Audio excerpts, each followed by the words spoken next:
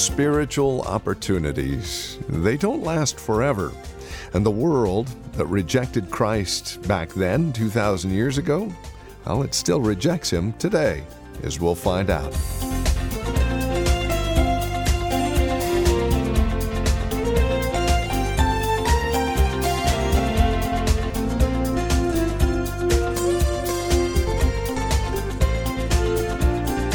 Some 2,000 years ago, Jesus had an appointment with Jerusalem.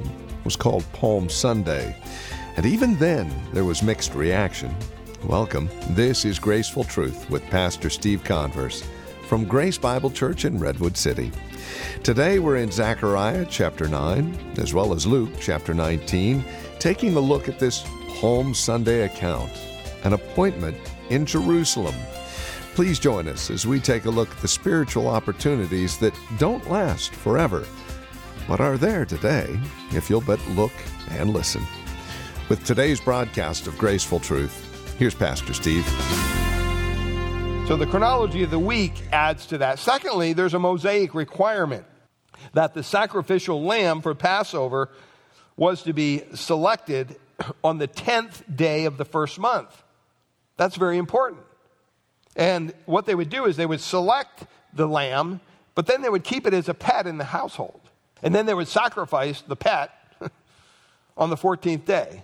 Sounds kind of hard to believe, those of you who love animals. So they would take the lamb into their home. The lamb would, be a pet in the home. And then the lamb would be killed. It would be slaughtered. It would be sacrificed. Why? Because that lamb would become beloved by the family. So it meant something. It wasn't just some lamb off the hill. It had lived with the family. And in that year, by the way, the year that Jesus was crucified in AD 30, Monday was the day when they selected the lamb. History tells us. So if Jesus entered the day triumphantly on Monday, the city triumphantly on Monday, he was received into the hearts, the picture is he was received into the hearts of the Jewish people as much as a family receives a sacrificial lamb.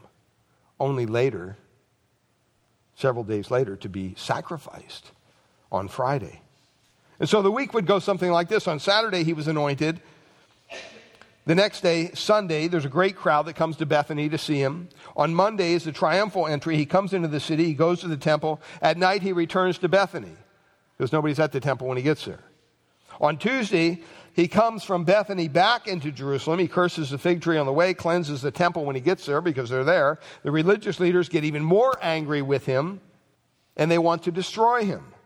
At the end of that Tuesday, he goes back once again to Bethany, and he stays there with his friends. Because remember, Jerusalem is filled up. There's no room there. On Wednesday, he comes back into Jerusalem, and he has another day-long controversy with the religious leaders. It's then when we have the Olivet Discourse. It's then when you have the sermon of his second coming, recorded in Matthew 24, Mark 13, and Luke 21. He predicts that he's going to be crucified in 2 days at the Passover, which is exactly what happened. That's when Judas plans his betrayal. All that happens on Wednesday. And then on Thursday, what happens? He meets with his disciples. He eats the Passover meal in the upper room. He gives the great final discourse to his disciples we read about. And then he goes into the Garden of Gethsemane. He prays to the Father. Friday comes. That's when he's arrested. He's tried. He's crucified in the afternoon. On Saturday, he's in the grave. On Sunday, he's risen from the dead. All this is in the mind of Christ as he's going through this. He knows all this is going to happen. And the people surrounding Christ as he rides into Jerusalem with all these weighty things on his mind, all the people can think about is that he's coming to bring us glory. Hosanna, he's coming. But see, there couldn't be any glory until there was a cross. The cross is a necessary part of glory. There couldn't be a kingdom until there was a sacrifice for sin. The people didn't understand that, but that's the truth. Now this morning, as we focus on this, a lot of times we read about the triumphal entry, and sometimes we don't get down to the details. Did you ever ask why did Jesus ride into Jerusalem on the back of a donkey? Why were people waving palm branches? Why were they crying out, Hosanna? What's all that mean?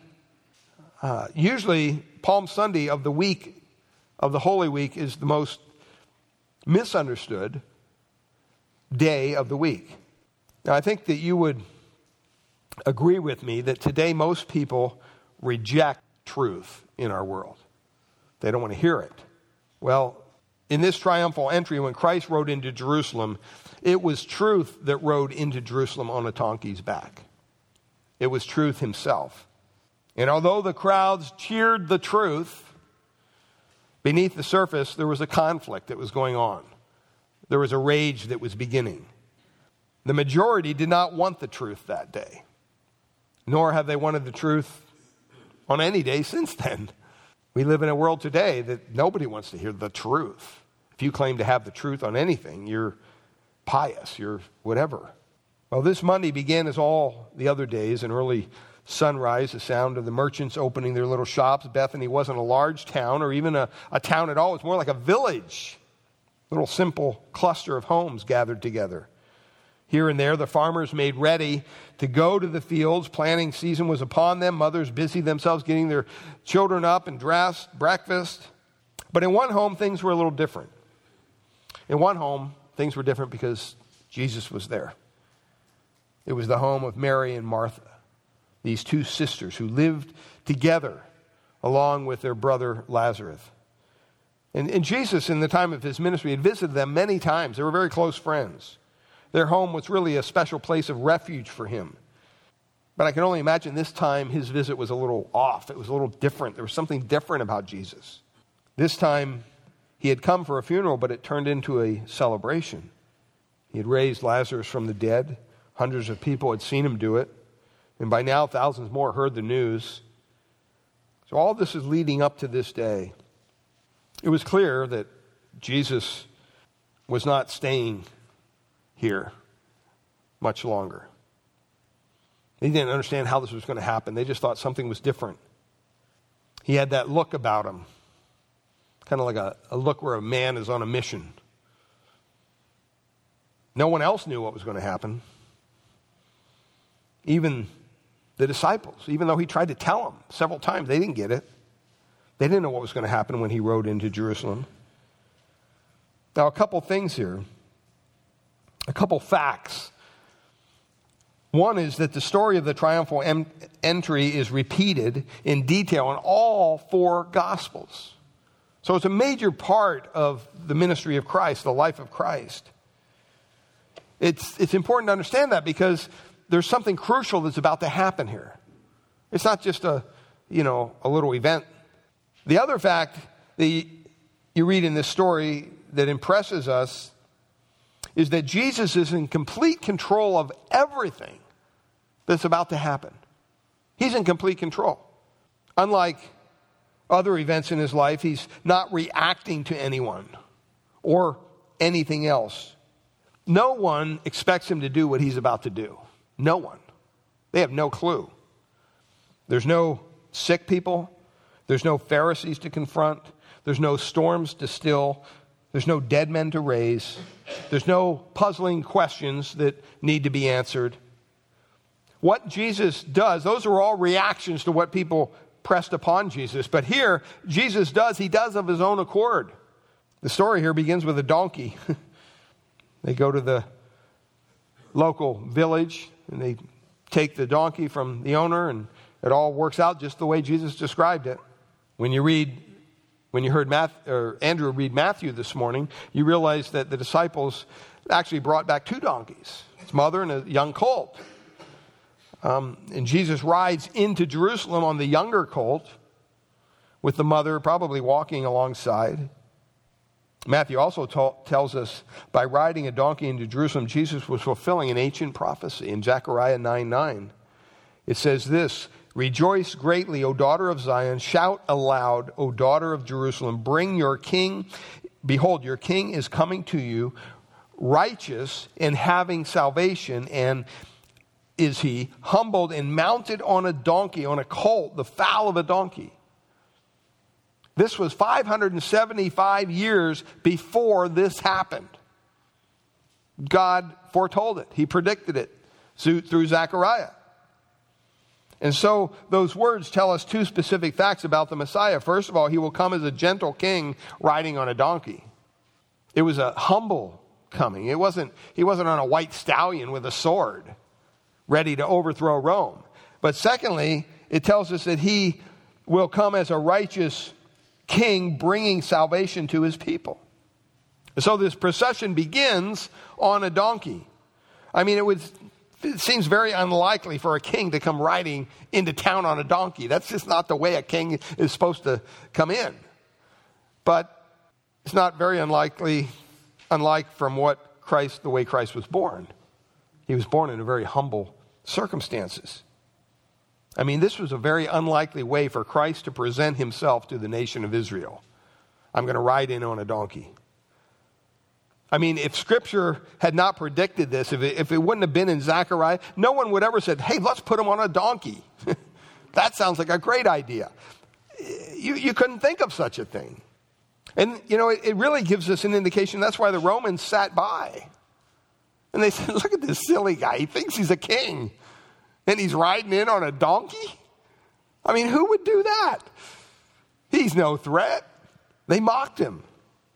While tens of thousands of people flocked to Jesus, they thought the whole thing was a joke. So they didn't do anything about it at first.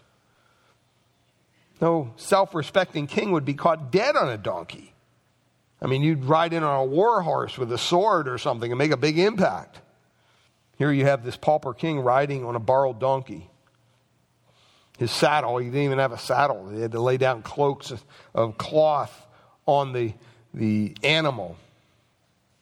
And yet all these crazy people waving palm branches around. He didn't look like much of a king that day. He really didn't. But that was the whole point. That's the point of this whole illustration. He's a king, but you know what? He's not like any earthly king at all. He's the King of Kings, the Lord of Lords. The triumphal entry was really an acted parable. It was a story to be told. It sent a clear message for the nation of Israel. This is what I am. I am your king, but I am not the king that you are expecting. As Jesus began this 3-mile journey from Bethany to Jerusalem, the people along the road began to do something no one else could have predicted. What'd they do? As Jesus passed by, they waved palm fronds. I grew up in the Catholic Church, and on Palm Sunday, we'd get a palm. Well, what does that mean? Why do we do that? In the Old Testament, the Jews were told to wave palm fronds as part of the Feast of what? Tabernacles. 200 years before Christ, during the Maccabean rebellion, when the Jews temporarily regained control of the temple from the Syrians, they celebrated how? By waving palm fronds. 30 years after the death of Christ, during the rebellion that led up to the sacking of Jerusalem in AD 70, the Jews minted coins. And you know what was on the coin? The image of a palm branch on one side. Taking this all together, we may say that in the time of Christ, palm branches represented joy. They represented celebration. They were a symbol of national liberation to the Jews. And so when they were waving these palm branches before Jesus, it was similar to giving him, what we call today a ticker tape parade. It'd be like having a big military parade and honoring all the vets that come back from the wars. When you have a parade, you see a lot of American flags. Well, here, what was representative of them was these palm branches. And so the people were holding these up. They were waving them. And they were basically giving the message, this is the man, this is the day, this is the time. It was the welcome given to kings and to conquerors. And so really what they were saying was, ride on, King Jesus. No, nobody's going to stand in your way. Look at all these people you got behind you. It's Monday morning, 4 days before Passover. All these people swelled the streets. Everyone who was anyone would be in Jerusalem for the Passover during that time. Everyone knew that there was some animosity, I think, between Jesus and the temple leaders. They'd had several confrontations. This wasn't a secret. Maybe they began to think, I wonder if Jesus is going to go to Jerusalem for the Passover. That's kind of risky. Why would he take that chance? Would he maybe just not go, take a safe route, stay away altogether? What's the issue here? Well, there's a lot of political anger and ferment that's going on in Israel during this time. There were three main political parties. You had the Pharisees. They patiently endured the Roman rule. You had the Zealots who didn't patiently endure anything. They hated the Romans. They were like terrorists themselves. And then you had the Sadducees. And what they did is they ran the whole temple complex. And they cooperated with the Romans. And you stop and you think, well, you had the Romans themselves. You had two key rulers here, Pontius Pilate and Herod Antipas. And so the stage is set. Everything is in place perfectly. And into this unstable situation, who comes? Riding on a donkey. Jesus. As Jesus leaves Bethany for Bethphage and the Mount of Olives, hundreds of people are running alongside of him. The crowd is growing. And if you read John's account, you realize there's another large crowd gathering in Jerusalem. And having heard that Jesus is on his way, they actually leave the city and they begin to approach the Mount of Olives where the two great crowds meet. And there's this huge group of singing and shouting, laughing, dancing, chanting. Their Messiah is on the way. He's going to overthrow Rome. Inside the city, you have the chief priests and the scribes. They're looking at this situation and realizing, wow, we got something on our hands here. We got to deal with this. It's the public display of support for Jesus. That's the last thing they wanted. They wanted people to mock him. He's on a donkey. But that wasn't happening. The people were beginning to rally behind Christ. It appeared to these religious leaders probably that the whole world had flipped over to Jesus' side somehow. And their shock turns to dismay and then to anger as the reports keep pouring in. There's more people. What are we going to do? And the minutes turn to hours on that Monday while two streams of human emotion just converge. On the one hand, there's the rising excitement of the followers of Christ as he nears the eastern gate. On the other hand, there's a mounting opposition as the leaders decide that Jesus will not leave that city alive. So you have shouts of people growing louder by the moment as they approach the city. All four accounts tell us that they shouted. Look at what they shouted. First of all, they shouted, Hosanna, Hosanna, Hosanna. And the second thing they shouted was, blessed is he who comes in the name of the Lord. Hosanna is the Hebrew word meaning save now. That's literally what it means. Every observant Jew immediately recognized the second statement as a quotation of Psalm 118. That's one of the best-known messianic psalms. And by shouting these words, the people were, in effect, identifying Jesus as their promised Messiah. The people believed that the Messiah had come. And you know what? They were right. They were right.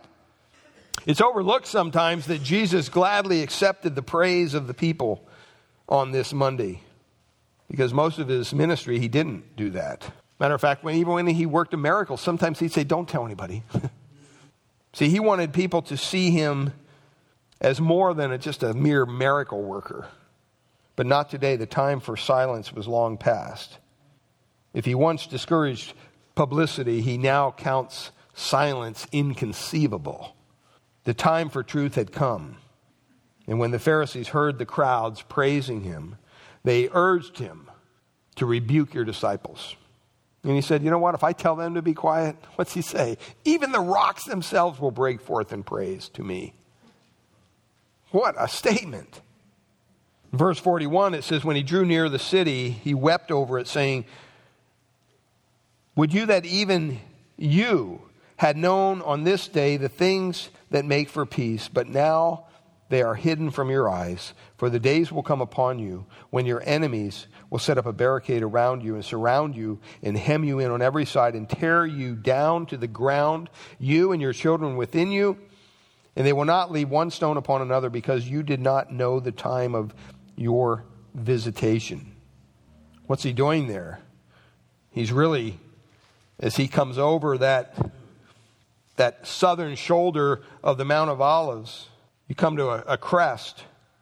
And when you reach the crest, the whole city of Jerusalem, I remember seeing this when we were over there, suddenly appears before your eyes. You see the whole city. I mean, it's interesting. He breaks down. He begins to weep. And he's not weeping because, oh man, I'm going to die. No, he's weeping not for himself. He's weeping for the city that was about to reject him, for the people that were about to reject him. He saw beyond the cheering crowd that surrounded him. And he clearly saw the mob that was going to crucify him. He knew on that Monday that Good Friday was only a couple days away.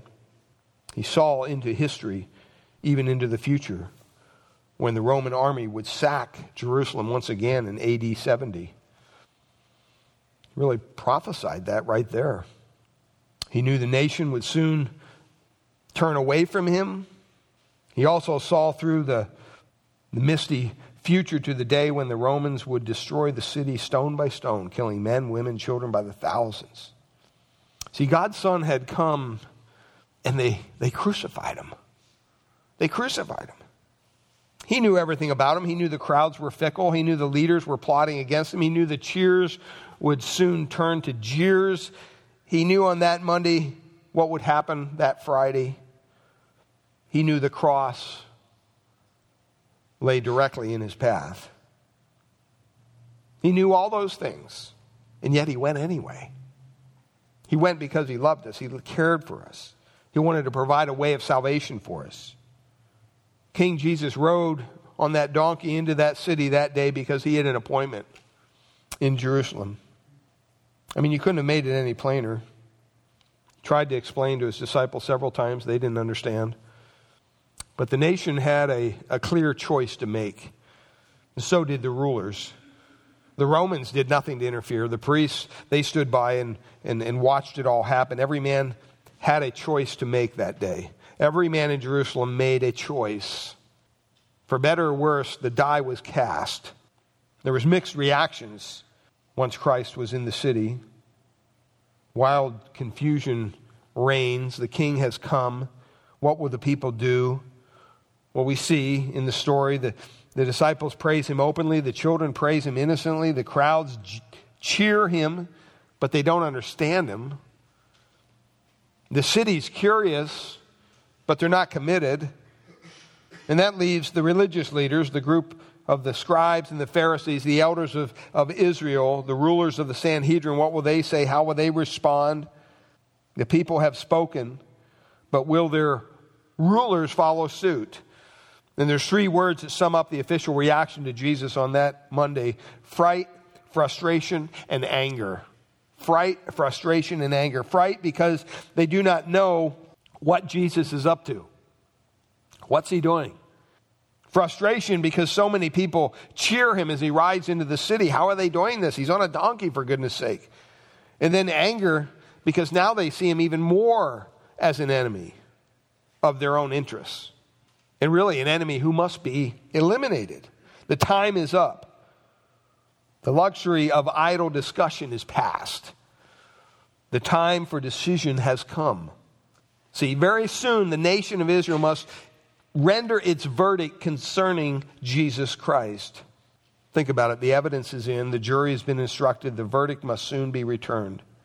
Philosopher Soren Kierkegaard said this: Jesus Christ is the object of faith. One either believes in him or is offended by him. Either you believe in him or you're offended by him. There's only two choices to be made here. You either believe in Christ or you are offended by Christ. The truth about Jesus is a two-edged sword. It cuts both ways. You can't stay in the middle forever. Well, it is our prayer here at Graceful Truth that God would reveal his grace to your hearts through the teaching of his word each week. And we trust you're currently involved in a Bible teaching church in your area. If not, we'd love to have you come and visit us here at Grace Bible Church in Redwood City. We meet each Sunday morning for our praise and worship service at 10 a.m. We offer nursery care and Sunday school classes for our children up to grade 5. If you'd like to encourage us here at Graceful Truth, please give us a call at Grace Bible Church here in Redwood City. This is our phone number, 650-366-9923. Again, that's 650-366-9923. Or you can visit us on the web at gracefultruth.org. We've got a lot of resource materials available there, more information about who we are, and if you need a map to visit us at Grace Bible Church, that's there as well. Again, gracefultruth.org. And would you please drop us an email? Let us know you paid us a visit when you stop by. Again, gracefultruth.org. Or give us a call at 650-366-9923. Again, that's 650-366-9923. We thank you for joining us today and trust we'll see you again next week at this same time for another broadcast of Graceful Truth.